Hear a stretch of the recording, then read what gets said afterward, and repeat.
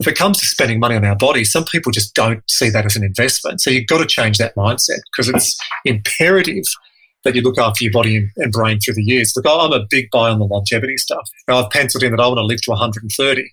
At the very least, let's get everyone to 100. You've got to look after yourself along the way.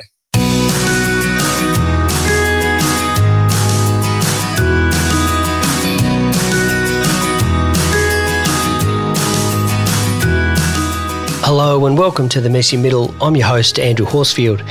This podcast is designed for astute leaders like you who want to learn from leaders or experts in their field who can help you elevate your impact as you advance your career, company and life. You can find out more or listen to previous episodes at andrewhorsfield.com/podcast.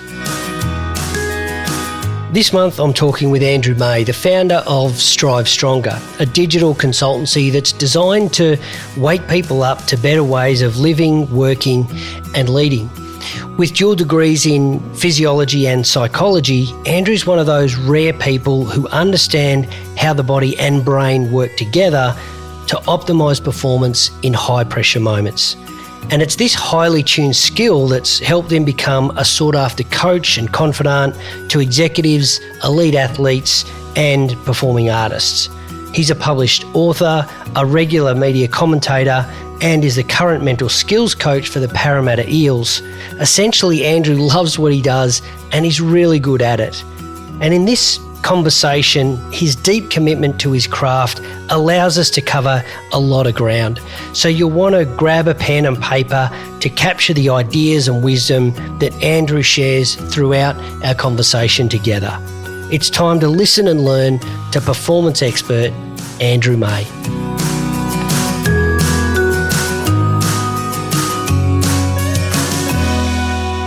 Andrew, thank you for joining me on The Messy Middle. It is great to be talking with you, and I'm particularly looking forward to have a conversation around how people can find better ways to work, lead and live. So welcome. It's great to be talking with you. Look, Andrew, what a perfect topic to be talking about. The name of your podcast, The Messy Middle. I think the last 18 to 20 months, it's been hugely messy. I don't know whether in the middle of it yet, but there's some good lessons to learn about how to get through uncertain times, right? Life's not perfect, so it's tested all of us. Yeah, absolutely. And hopefully we're out of the middle. So, mate, I wanted to kick off our conversation with asking you about the English Channel swim that you did, and specifically, why did you do it and what did you learn about yourself during the process? I did it because I was bullied / coerced into it on ego. And what did I learn out of it? It was awful, but it was an amazing experience. My phone rang a couple of years ago. It was Natasha Moore. And at that time, Andrew, I was working at KPMG. And Tash rang me up and said, mate, I've just entered you in a swim. I said, Tash, I don't swim.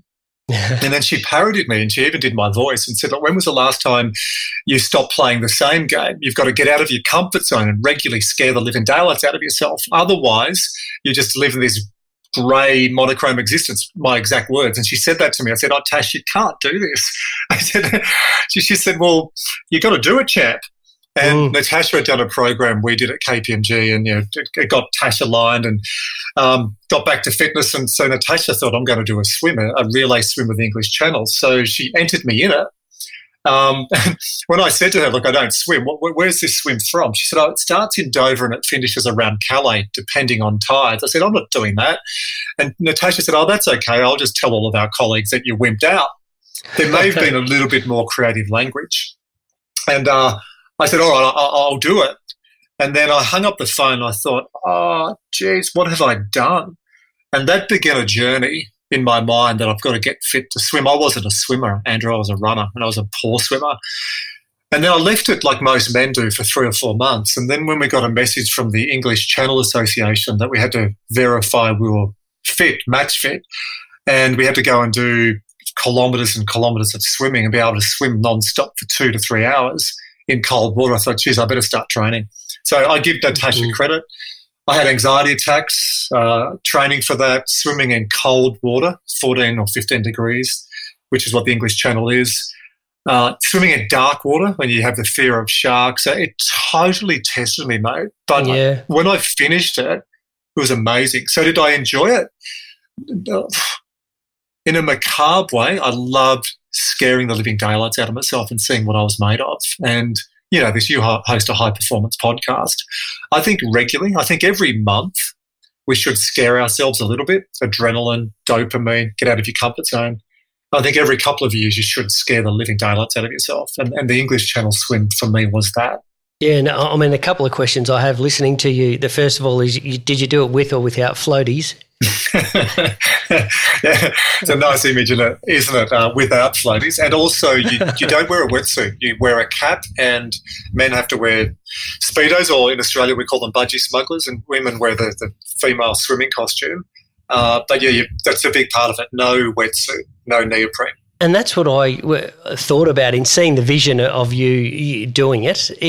Is most of the time I've seen people swim the English Channel, and again, just vision, not live, but, there may be 90 kilos, they've got a bit of whale blubber all over them to keep the heat in, and you were lean. And how cold was it in terms of not having a lot of that cushioning and warmth around you? We had a shipmaster. The boats and the crew you go with are really important, because you're not told, you're going to leave at 6 a.m. when the sun's coming up on Thursday. You get a call the night before, hey, there's a drop in the tide. It's a very tidal canal, like huge currents. So you've got to run in with that. So you get a call, hey, we're leaving at 2 a.m. and we're going to be in the water at 3 a.m. So get ready. And Andy, who was our ship captain, when I dived in the water at 5 a.m., it was pitch black. He went, F me. You're built for the bloody track. You got to F and freeze.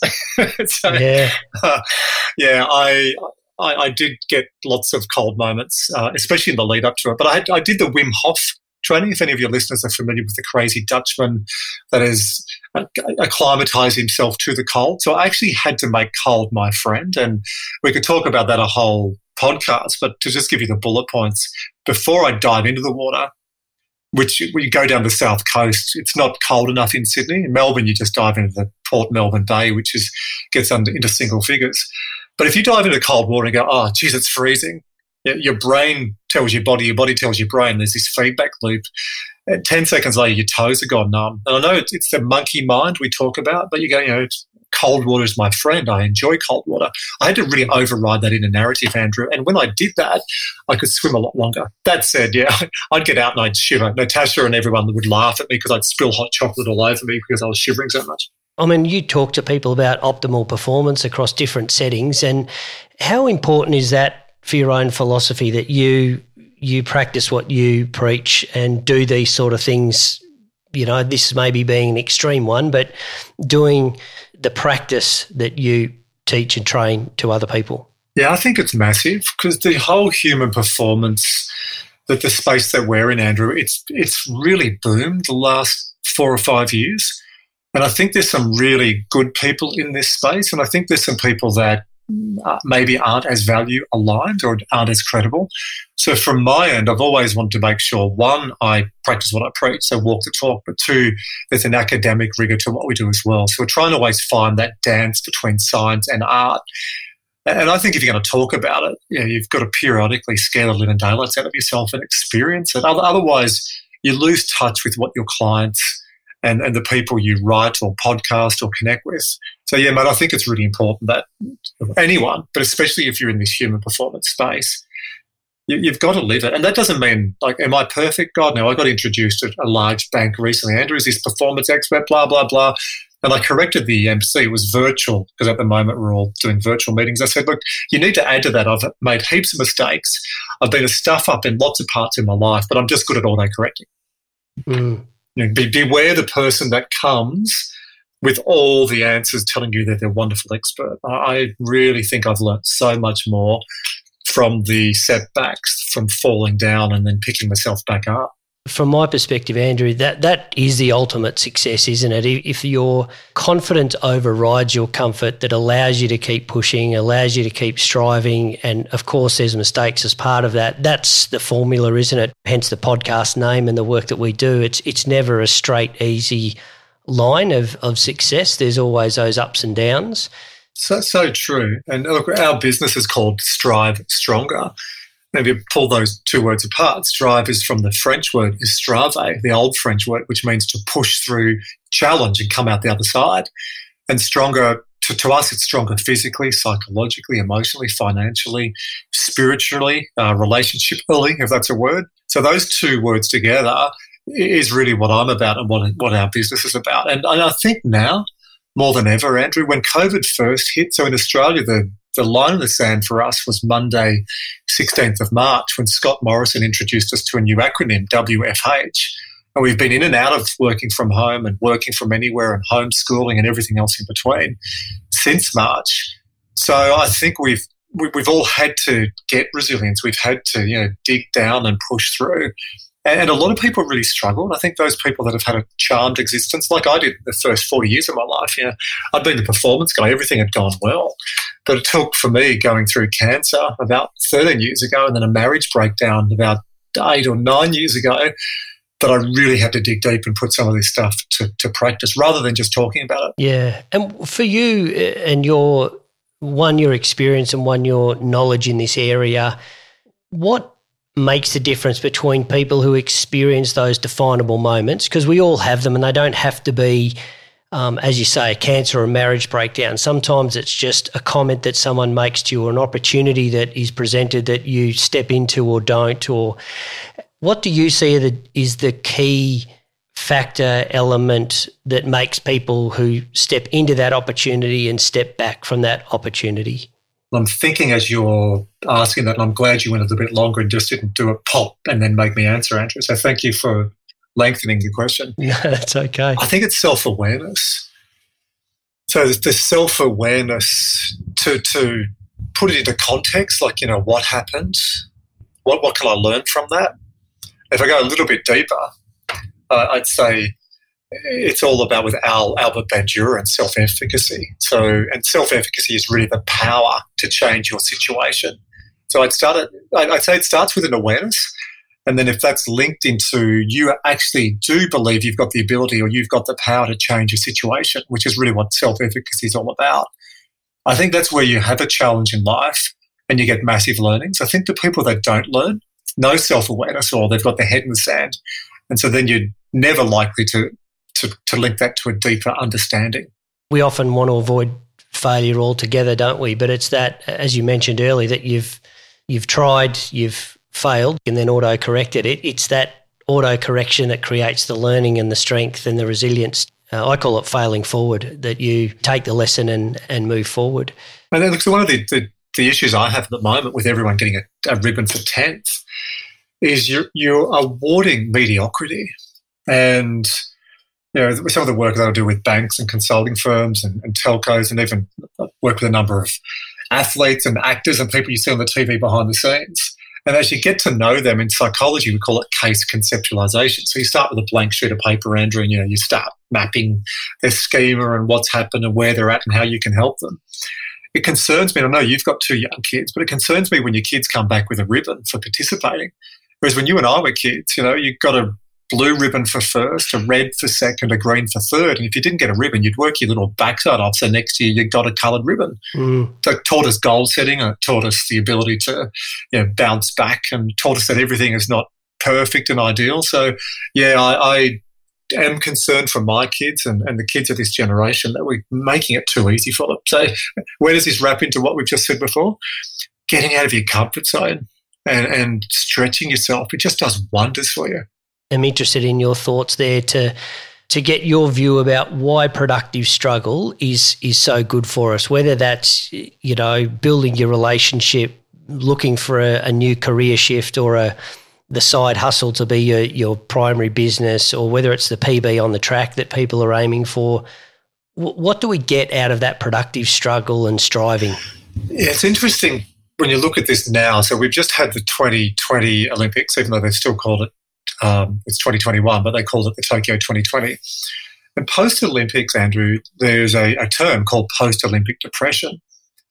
So we know a lot of athletes who finish the Olympics, especially if they're retiring, if they haven't done transition on self-identity. So, hi, I'm Sarah and I'm a swimmer. Oh, great, Sarah's a swimmer. She goes to the Olympics, and then after that, well, Sarah was a swimmer. What do you do now? Nothing. So I work with Parramatta Eels in the NRL as a mental skills coach. But I also make sure I have a lot of conversations with the boys and soon, thankfully, women NRLW, they're a little bit behind the AFL. But in any athlete I work with, it's like you're not just a footballer, you're a community member, you're a family member, you're a brother, you're a sister, you're a partner, a lover, all these different things. So it's really important that we have that rounded out identity.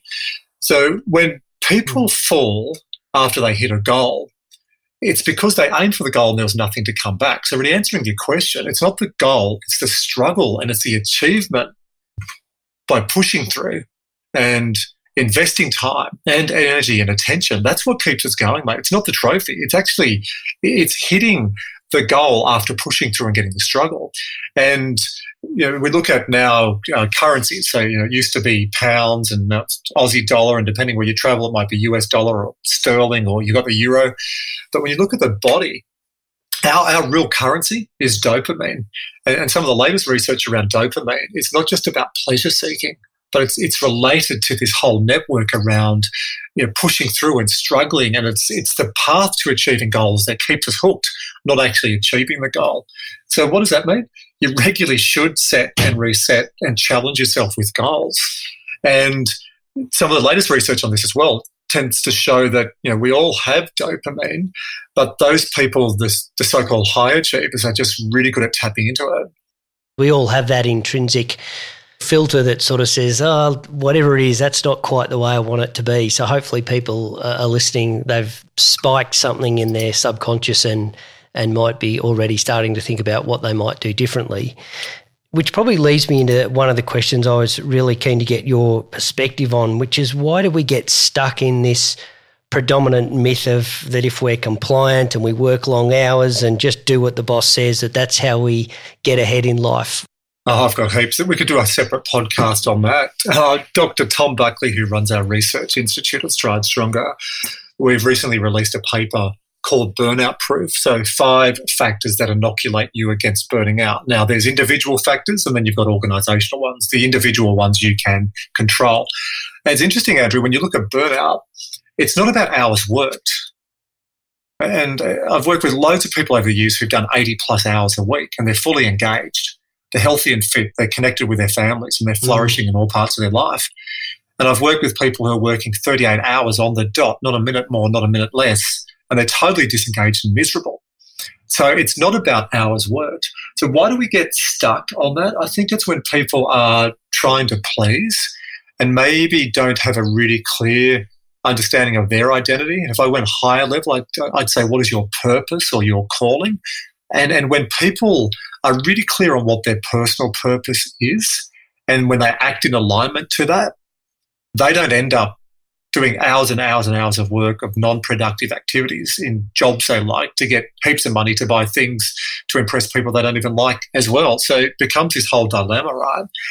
So, yeah, and I've been there when I was in my early 30s. I sold my first business to the French hotel company, Accor. Mm-hmm. That company is now Executive Health Solutions. It's Australia's largest executive health assessment centre.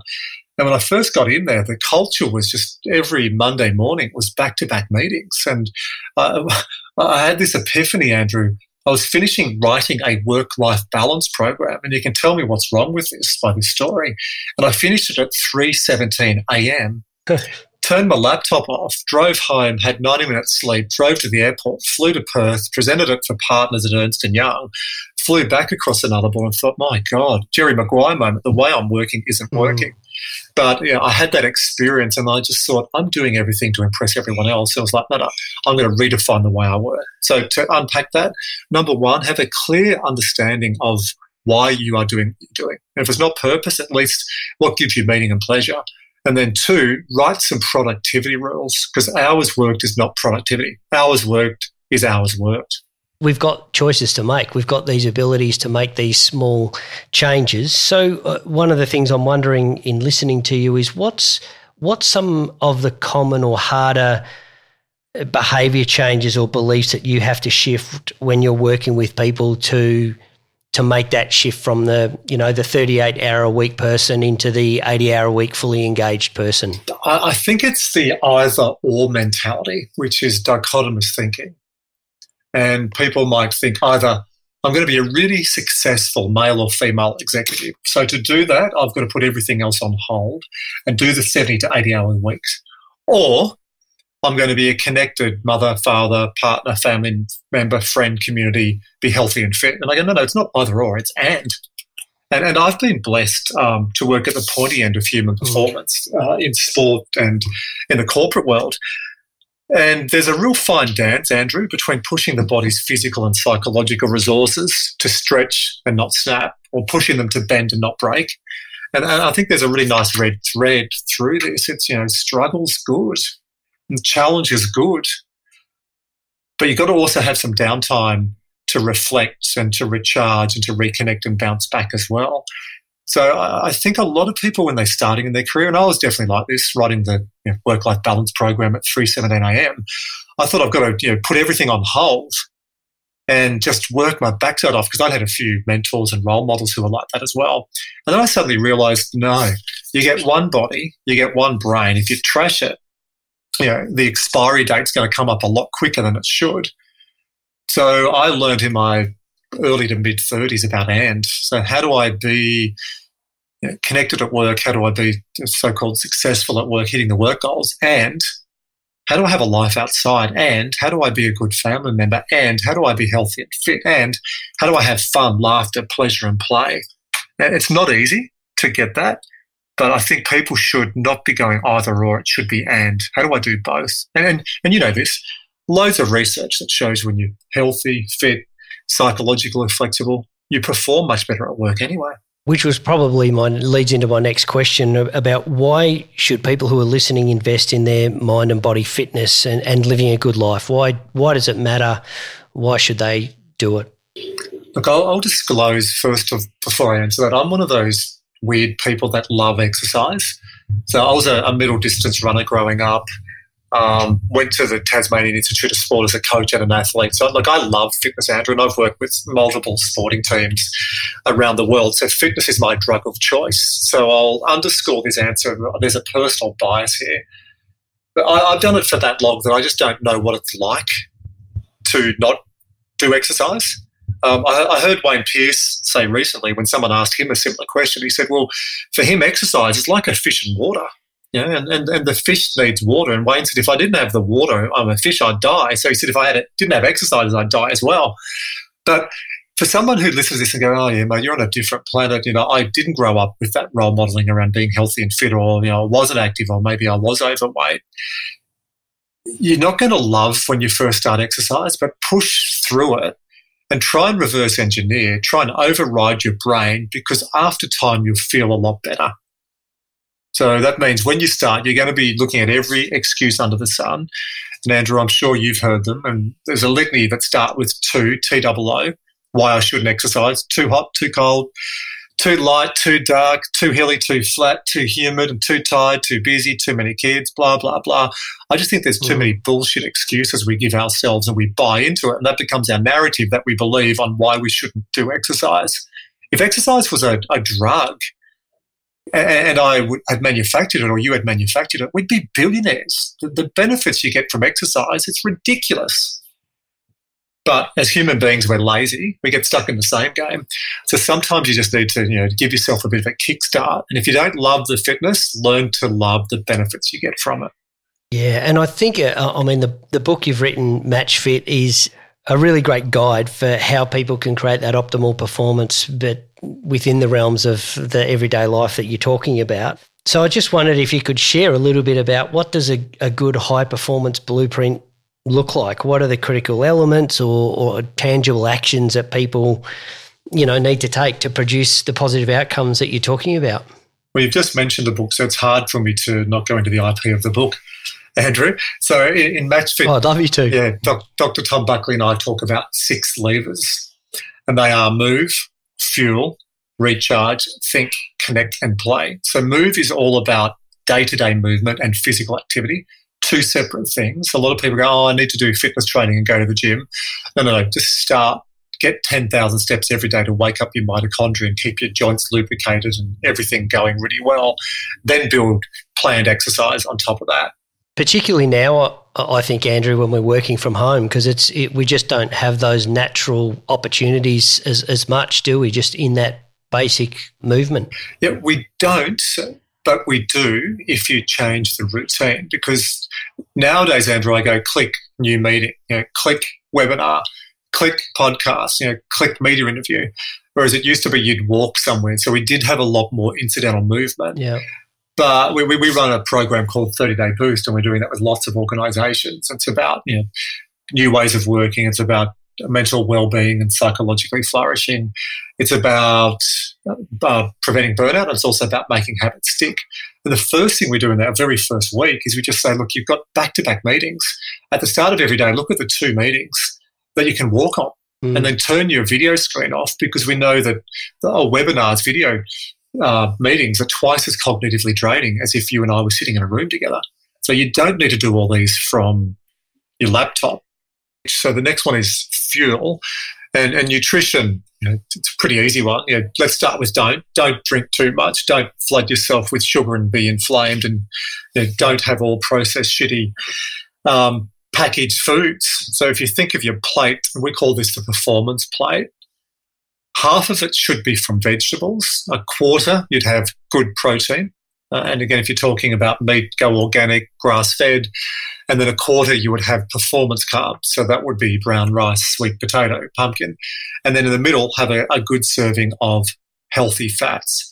Now, if you have that as your plate for most meals, you're going to be lean, you're going to be healthy, you're going to feel good and have lots of energy. And on top of that, for most people, Andrew, we say get 3 to 4 AFDs, alcohol-free days. Now, alcohol in moderation is fine, but if you're every night having 2, 3 glasses, 2, 3 beers, half a bottle becomes a bottle, you're kidding yourself, because the next day you're operating in a hangover state. Recharging, something that I think, a lot of people know, but we just underestimate the value of. Yeah, this was the opportunity I had to work, with some amazing athletes and sporting teams over the years.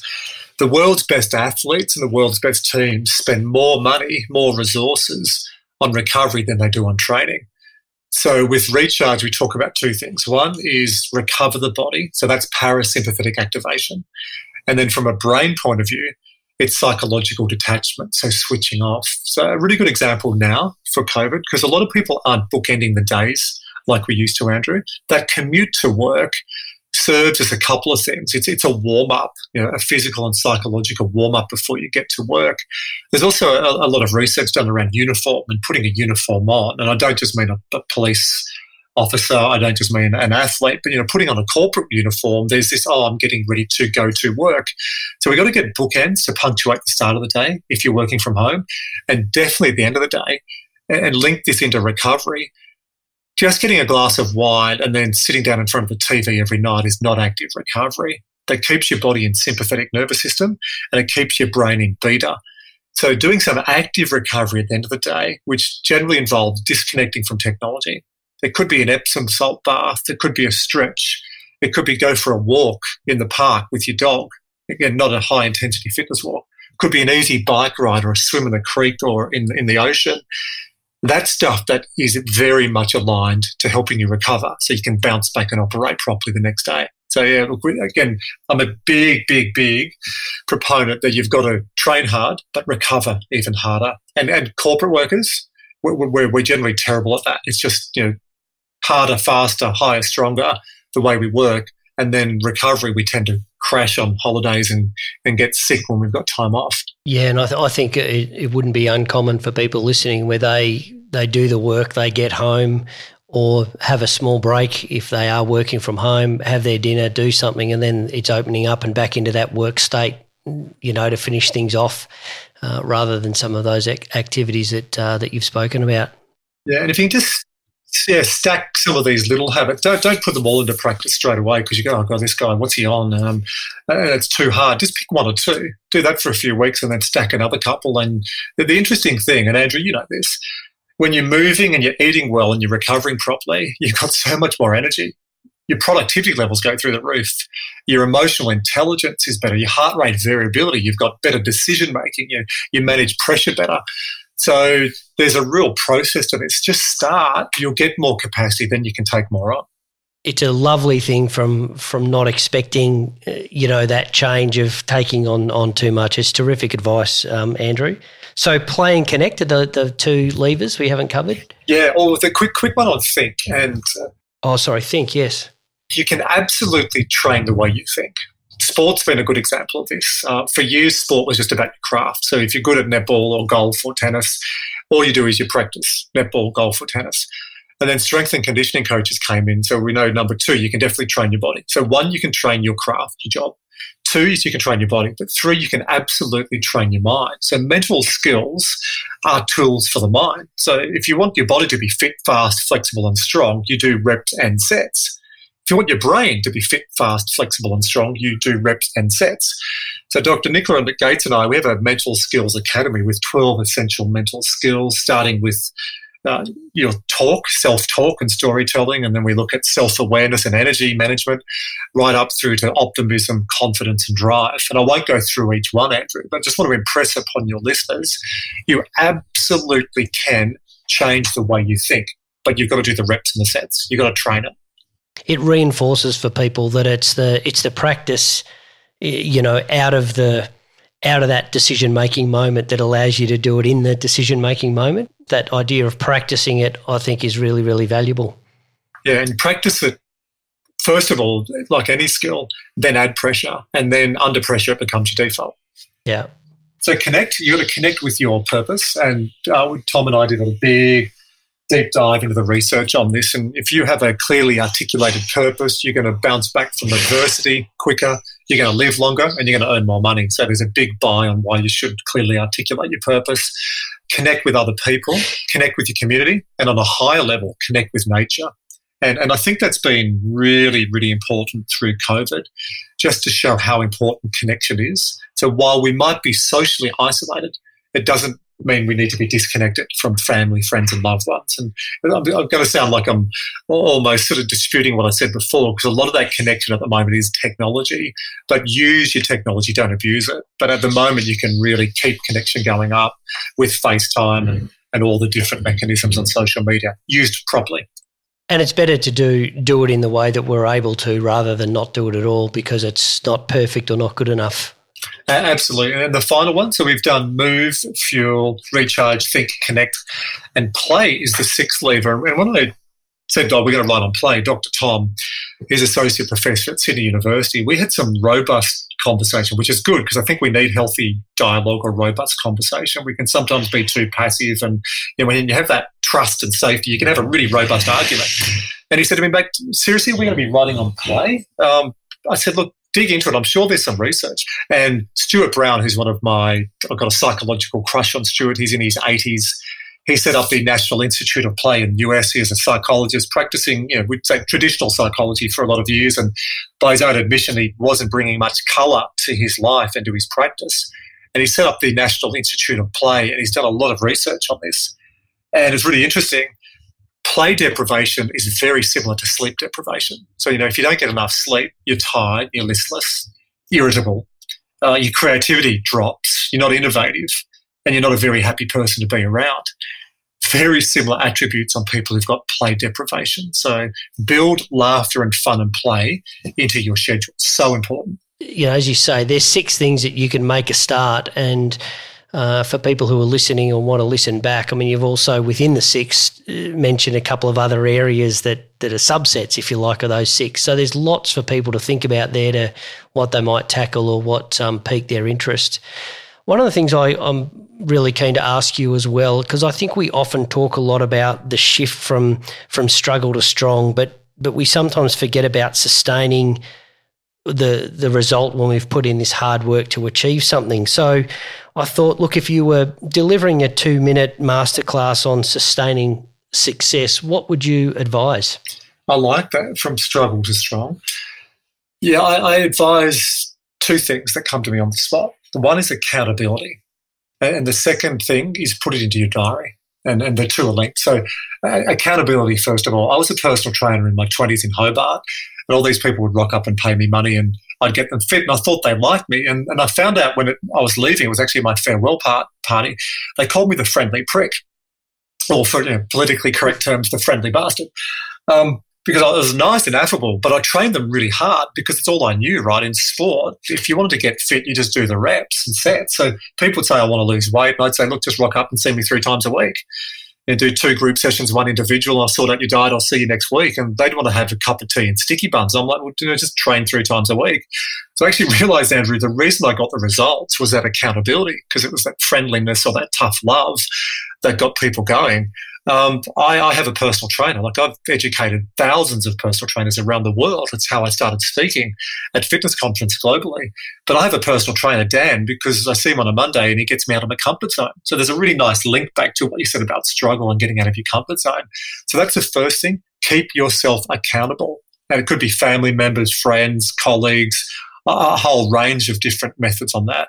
And the second one, for over a decade now, I've been using a construct we call the Better Week, and it's putting it in your diary.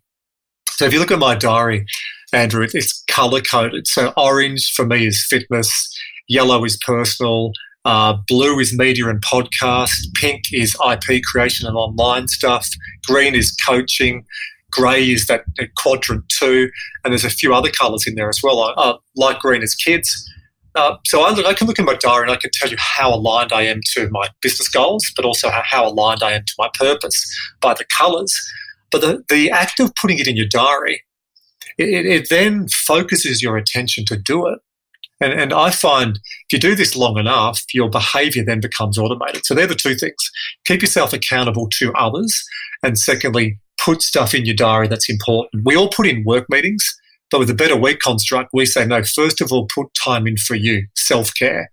Put in time for your family and loved ones. Put in some time for interests, hobbies and passions, fun and play. Oh, by the way, then put in work. A couple of things just before we wrap up. I'm wondering if there's something that you've learned in all your time, experience, work that you've learned about peak performance that everyone else misses that you may not have mentioned already? Yeah, gee, that's a good one. I think there's no secrets. The information is there. There might be new information, but it's definitely not a one-size-fits-all. So I'll just divide your answer. There is no one way. People say this is the best way. Rubbish. But you've got to tailor the peak performance, in inverted commas, material for the person. So, Andrew, if someone comes to me and they've done every podcast, they've listened to your stuff inside out, they've read all your books, they listen to Tim Ferriss and they listen to Aubrey Marcus and they've done all the stuff and they're wearing a Whoop band, I'm assuming that person's educated. Sometimes with that person, it's actually taking it back and not doing too much and actually putting it back into a bit of balance. So the opposite of that is someone who's overweight, highly inflamed, super stressed, don't have any of the mental skills. They shouldn't be doing the pointy end stuff. They just need to get off that technology, stop drinking every night, walk more and lose 10 kilos. So I think the real key is tailoring the performance manuscript for where the person's at. There is so much we could cover, Andrew, and maybe down the track I can get you back on to pick apart some of those other answers that we said there's another podcast in there. But with the time we have left, is there something that I've missed or we haven't discussed that you want to mention or reinforce? Look at managing your body and brain just like you do a share portfolio or your house. And I see this especially with middle-aged males, Andrew. They spend all this money on their car. And I'll say to guys, when the dashboard diagnostic goes red, what do? I take my car to the service, mate, or I get the hoist up and I do it myself if you're mechanically inclined. They go, why do you do that? And they look at me like I'm stupid. I love my car, mate. How long have your knees been going off for? Or how long has that shoulder impingement been there for? Or how long has that belly been bulging over your belt? 10, 15 years? So the dashboard diagnostic's been going on. But if it's the car or something's not working at the house, we just spend money on it straight away.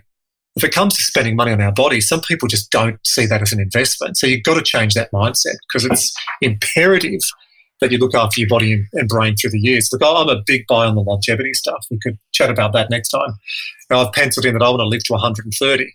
At the very least, let's get everyone to 100. You've got to look after yourself along the way.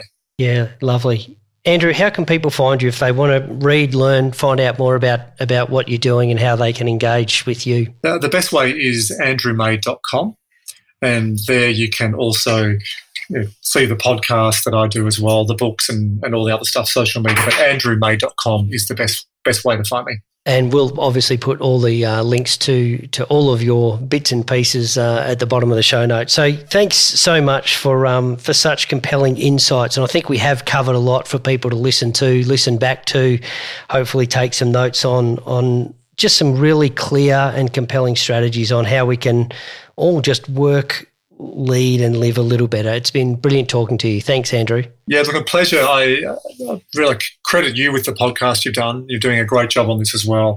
And the stuff you're doing as well, we're very aligned. And yeah, there's no panacea, there's no pill, potion, bottle or lotion, right? It's just, it's building this stuff on time. And that's what you've done with your business as well. So shout out to you for doing a great job bringing this podcast to other people. Thanks, mate. Really appreciate it.